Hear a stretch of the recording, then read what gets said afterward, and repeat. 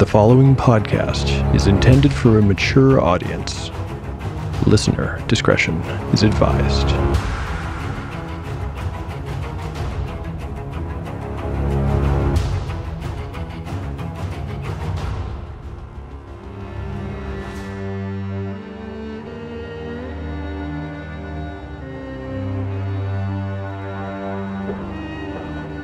Welcome back to Tale of the Manticore. Like the creature from which it takes its name, Tale of the Manticore is a mashup, a crossbreeding between two different species of storytelling. Here you will find the unpredictability of old-school paper and dice games with the storycraft of a dark fantasy novel. No character is sacred, and no character will be spared if the dice decide their fate is at hand. The dice determine all. According to lore, the tale of a manticore is barbed with cruel iron spikes. There will be much pain in the days ahead.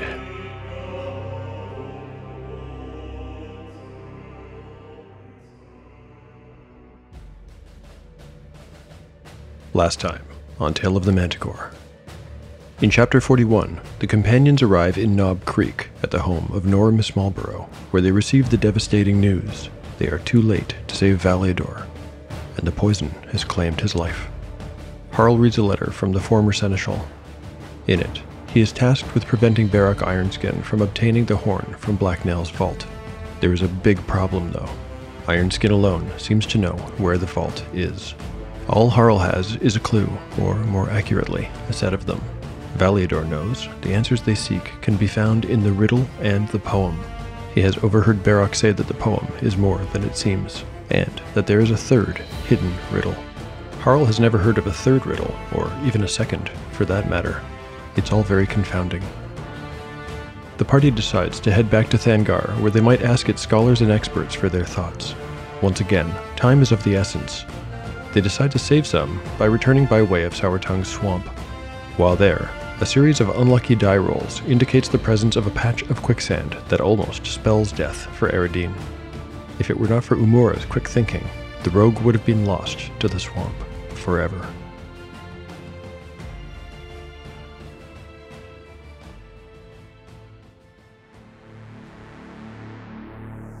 On day 53, the party wakes and continues into the mountains on their journey towards Thangar. The weather is a 4. Nasty, but not bad enough to really hinder their progress. The overcast sky of the previous day remains, and now a biting wind adds to their discomfort. It is strange weather for summer, even as they achieve greater altitudes. Cloaks are drawn tight and hoods are pulled over heads as they go.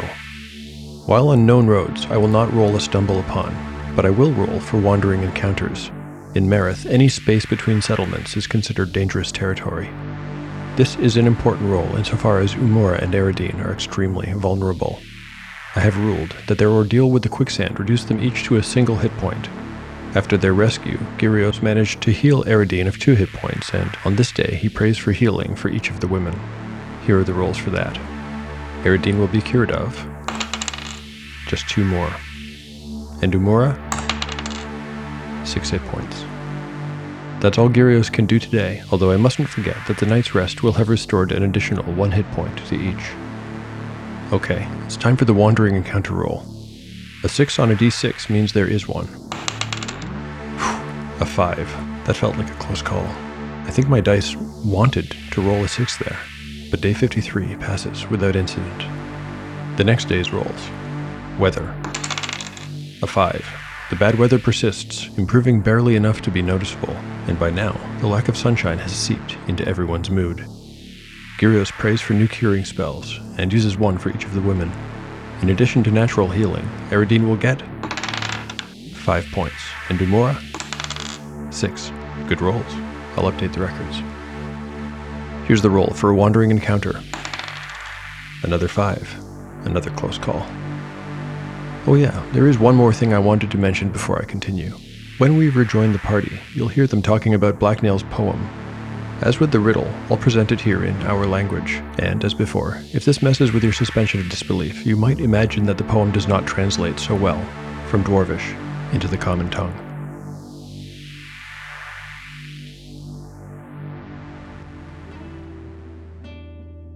Chapter 42, Part 1, Day 54, Early Evening. Party status: Harl, 21 of 21 hit points. Gyrios, 27 of 27. Eridine, 12 of 14. Umura, 15 of 18. Spells available: Umura has memorized Shield, Charm Person, Levitate, and Knock. Gyrios has prayed for Bless. Harl walked several paces ahead of the rest so that he didn't have to listen to them argue. 2 days earlier, when he had first read Valiador's letter, his fears about Dwervar had been verified, and something else had occurred to him, a terrible truth. He had tried to not think about it, and the close call with Eridine and Umura had otherwise occupied his thoughts. For a time.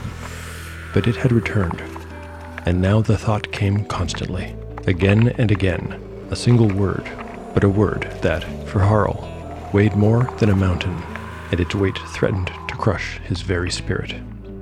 My friend, my Lencelier. Lencelier. It was almost too much to bear.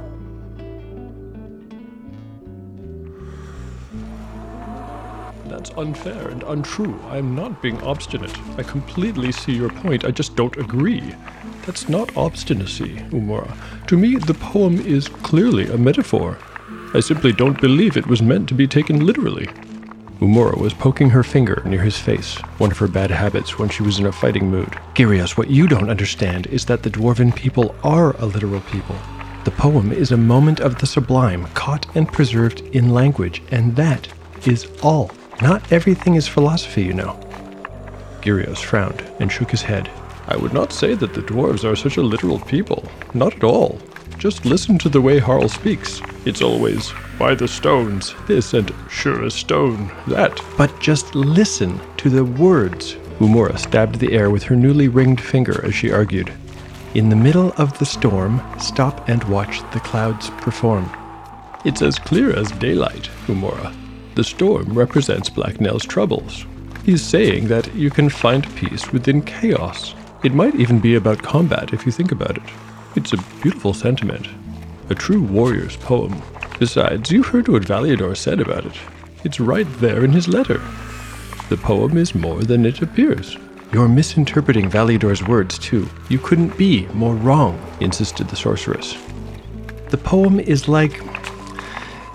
It's like a painting, but painted with words. Gyrios, you're impossible. Eridine, surely you can see. It's so obvious. Eridine had been walking with them the whole time, mostly just listening. She almost never spoke anymore. To Umura, she shook her head, no. So you agree with Gyrios? Again, Eridine shook her head. Could this possibly be the same woman who came running back to rejoin them, saying that friendship was too valuable to give up? The woman was entirely unpredictable. Furthermore, Eridine believed she was, in this case at least, entirely wrong. She had a different idea. It was beginning to take shape in her head, but it hadn't fully come together yet. In the middle of the storm, stop and watch the clouds perform. Valiador believed the poem was not what it seemed. Eridine wasn't entirely sure what that meant, but she had to agree with Umura about one thing, at least. It was unlikely to mean that it was a metaphor. That hardly seemed worth mentioning, true or not. But Umura's literal take didn't seem right either. There was something else. Something that they weren't seeing. Eridine didn't have time to marshal all these thoughts before Harl, up ahead, announced that the Thangarian shrine to Gruenmog was just a few minutes away. Not too much longer now. This was welcome news. It meant a fire, the safety of a larger group, benches to sit on, and rest for their weary legs and feet. Sure enough, within a few minutes of Harl's announcements, they smelled the smoke of the fire pit, and then heard the murmur of pilgrims, vendors, and travelers' voices. And then they saw it. The Thangarian holy shrine was much bigger than the Dwervar Inn. A great iron door, proud of the mountainside wall, was the only visible way in or out. It featured a geometric design of intersecting polygons worked in silver filigree across its dark surface. A dozen slitted windows surrounded it above and on either side. They were backlit with soft lamplight, making the place look like a jack-o'-lantern as the sun began to set and darkness fell, across the mountainside. Hello, this is Dave from the Frankenstein's Role-Playing Game podcast. We'd like you to listen to us, well, because you hear things like this. Knock once for yes, twice for no. How about that? Can you hear me now? Yes, we can. Very faintly, but you're... You are quite quiet, though. Well, that's because I was over here because I keep forgetting that if you've got a microphone, you have to be somewhere near it. It's almost like sound is a physical thing. Well, I mean, I don't want to intimidate you guys and make you feel that you're dealing with a professional. So if this is the level of professionalism you're looking for in podcasts, then please do come and join us. The Frankenstein's RPG podcast, where we try the truly Herculean task of stitching together the ultimate role-playing game, and by ultimate, we're using it in its very broadest sense, Frankenstein's RPG podcast, available on all good podcast networks. Come and find us.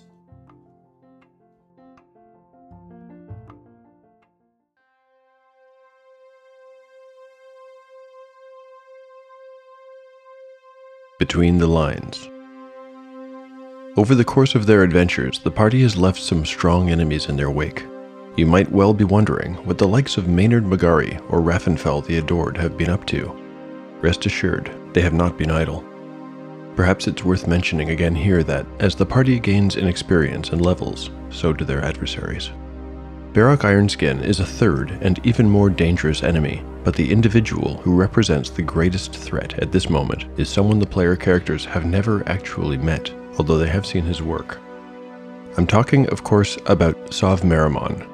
I think it's time to develop Sov a little further and to discuss his recent movements. Sov is a cleric of Enkadra, the old god of decay. When he sacrificed the high priestess of Hanavi, he attained level 6 and gained access to 3rd level and 4th level spells. He definitely has a preference for some spells over others and will almost always have prayed for Cause Fear and Hold Person, 1st and 2nd level spells, respectively. As a reward for achieving level 6, he was given the 3rd level spell Animate Dead. Strictly speaking, this is not by the book. In basic rules, it is technically a 5th level magic user spell and wasn't available to clerics until AD&D came along, so I'm bending the rules a little.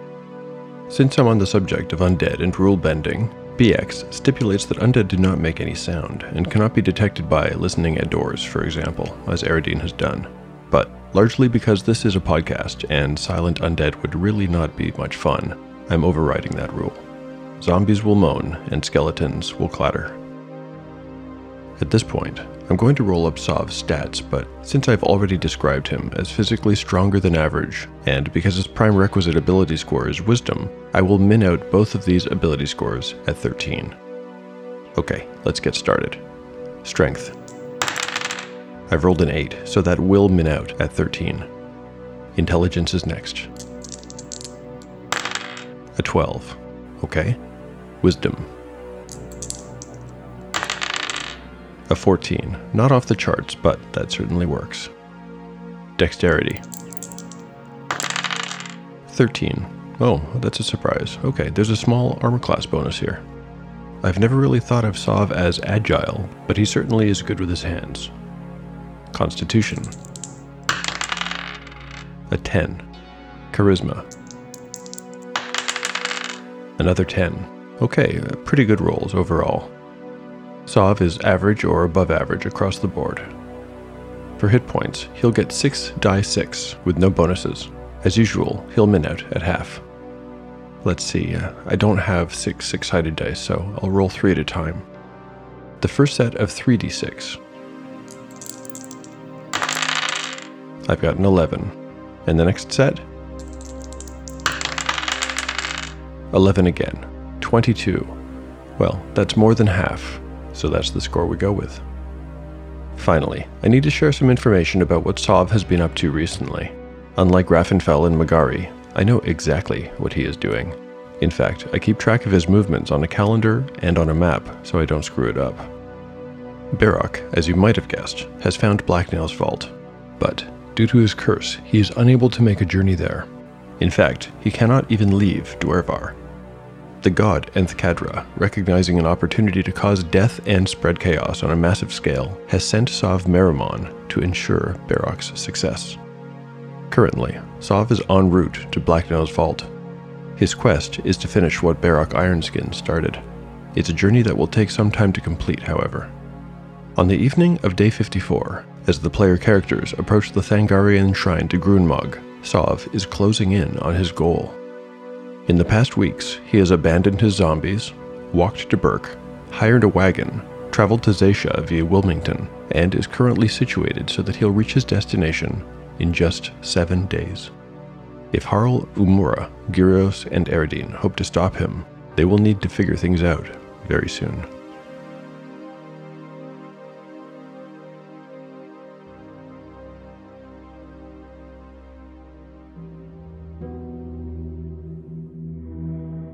Dramatis Personae, Harl Stonecarver.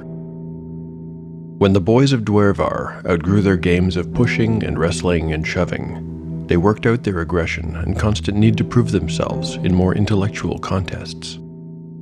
Now, the dwarves of Marith were great lovers of board games. The most popular choice by far was Hosh Gullah. To play, 2 to 4 dwarves would sit around a board upon which was drawn a simple 9x9 square grid. Each dwarf would have a bowl of uniformly colored stones of white, black, red, or blue. One by one, and in turn, they would place their stones on the board, trying to make 3 in a row. It was a slightly more advanced version of a popular children's game. The thing that elevated Hosh Gullah to a more sophisticated level was the drumming. In addition to the bowl of colored stones, each player would have a drum close at hand. Because the game originated in the shrines, a cleric's drum was used. Of course, in dwarven culture, clerics were known as Solemns, and so the game was called Hosh Gullah, Solemn's Drum. Players would take up a beat. On each 4th beat, the next player would place their stone. If they missed a beat, they missed their turn. Experienced players upped the challenge by increasing the tempo. It was a simple game, but it forced one to think quickly and to concentrate. Little distractions could lead to big errors. Whenever he got the chance, 13-year-old Harl would challenge Egrog Gott to a round of Hosh Gullah. Victory was assured, and victory, he had learned, felt good, even when it was cheaply won. By contrast, Harl hated and avoided playing with Egrog's brother, Nitram. The older dwarf won almost every game he tried, and seemed to have a personal vendetta against Harl. Nitram was soundly beating Harl at Hosh Gullah on this day. You're slowing down on your turn. And spinning up on mine, Harl. Where's your honor? This was not true, merely an attempt to distract. It worked. Harl made a bad play. Shh, I can't concentrate. He countered weakly. With all of your talk, the game should be played in silence. Such a purist, teased Nitram, placing his own stone. Be quiet.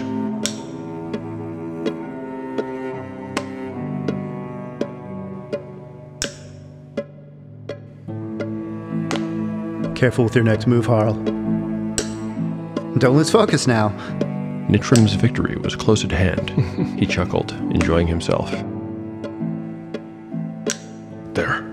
Had Harl blocked him and forced a stalemate? And there. No, Nitram had won yet again. Better luck next time, Harl. Try not to get so distracted. At this point, the 2 young dwarves simply stared at each other for a few awkward moments. Finally, Nitram shrugged. Well, I have to go, so just say it. Harl's mouth turned into a straight line and his eyes became hard. He and his friends had a tradition that the loser in a game of Hosh Gullah would, by way of punishment, address the winner by the greatest honorific in the dwarven language. Well, said Nitram, tapping his foot and growing impatient. I told you. I have to go now. Through gritted teeth, Harl took his punishment and said the word. Well played, my Lancelier. Nitram smiled, collected his drum, and strutted away, leaving Harl to clean up.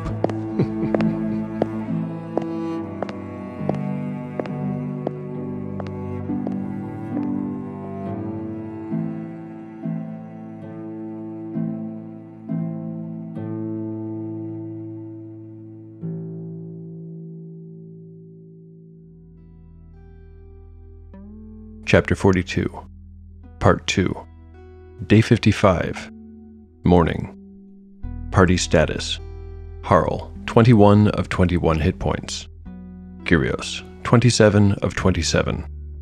Eridine, 13 of 14. Umura, 16 of 18. Spells available: Umura has memorized Shield, Charm Person, Levitate, and Knock. Kyrios has prayed for Cure Light Wounds ×2 and Bless. Even though he had slept on one of the available pallets, Harl woke the next day feeling low. The weather had improved, and dramatically so. The stubborn gloom of the past few days gave way to fresh sunlight and nearly cloudless skies. Still, Harl could not manage a smile for his friends, even when Gyrios brought them all hot bowls of soup from a vendor to break their fast. The cleric had been up for hours. He was perky and bright, full of ideas. When they finished their soup, Gyrios collected their bowls and returned them to the vendor. "He's right, don't you think?" Umura asked Harl. "They might well know something useful." Gyrios had suggested that they ask the Solemns of the Shrine to share their wisdom before moving on to Thangar. It is unusual, Harl replied. but I suppose that the situation warrants it. He sighed heavily. The dwarf made for the great iron doors that marked the shrine's entrance. The portal was designed to open outward. It had no handle, and entry was only possible if someone pushed the door open from within. A slitted window just to the left of the entrance served to facilitate this. It had a little bell, moored by a chain, by which an attendant novice could be summoned to the door. Harl rung the little bell and waited.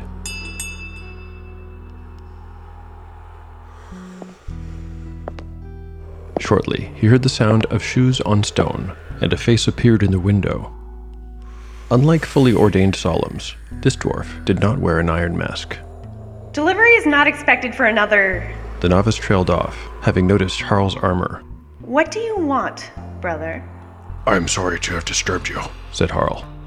I need to speak with the High Enzo. It is a matter of utmost importance. I wonder, how will Harl's request be received? The novice on the other side of the window looked unimpressed. In fact, she had heard many similar petitions in the past. Maintaining her patience, she gave the same speech she always gave.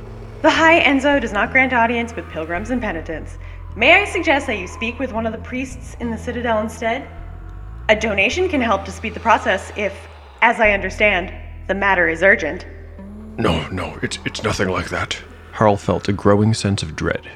He was not going to be allowed in, unless... A painful memory bloomed in his mind, and he remembered something he had once said to Kagan. Harl, are you a prince? A prince? No, hardly. There are many stone carvers in the High Forge. I'm a distant cousin of Lord Cleth, that's all. Nothing special.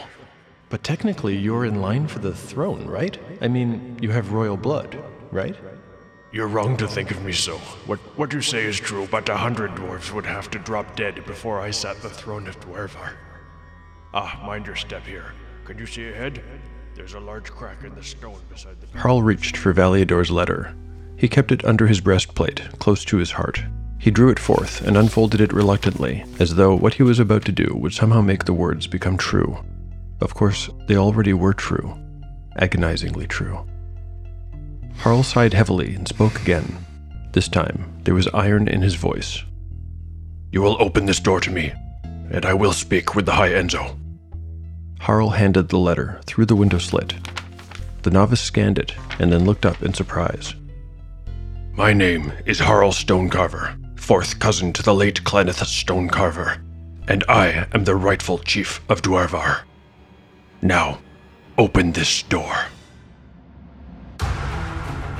Thank you for listening to Tale of the Manticore. If you've enjoyed the show, please consider lending your support. There are lots of ways to help. You can recommend the show on forums or retweet episode release announcements, leave a rating or review on your preferred podcatcher, or simply tell a friend. My gratitude to everyone who has done any of these things to help out. Speaking of helping out, here's a review by David on the Podbean app. David writes, "So good. Very entertaining. Love the dramatic telling mixed with minimal game mechanics. Can't wait to see where they go next." Me too, David. Me too. But only the dice gods know what's in store. Thank you very much for that review. My gratitude is also due to those whose voices make the story come alive.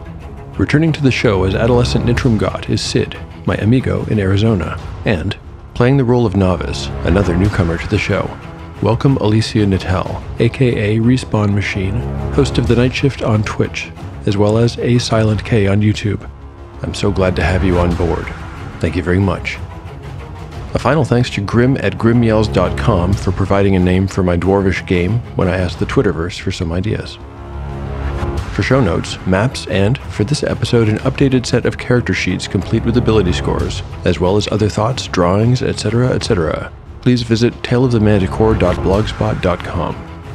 If you use social media, find me on Instagram at Tale of the Manticore Podcast, and on Twitter using the handle @ManticoreTale. I can be reached by email too, at taleofthemanticore@gmail.com. I mentioned last time that I'm thinking of doing a bonus episode sometime in the future to answer the questions that I received through email. If there's anything you'd like to know, now's the time to ask. The adventure continues on the next episode of Tale of the Manticore, the story where chaos rolls.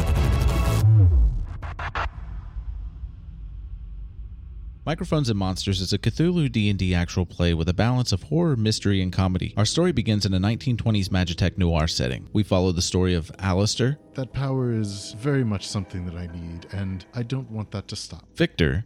I don't think I want to help you.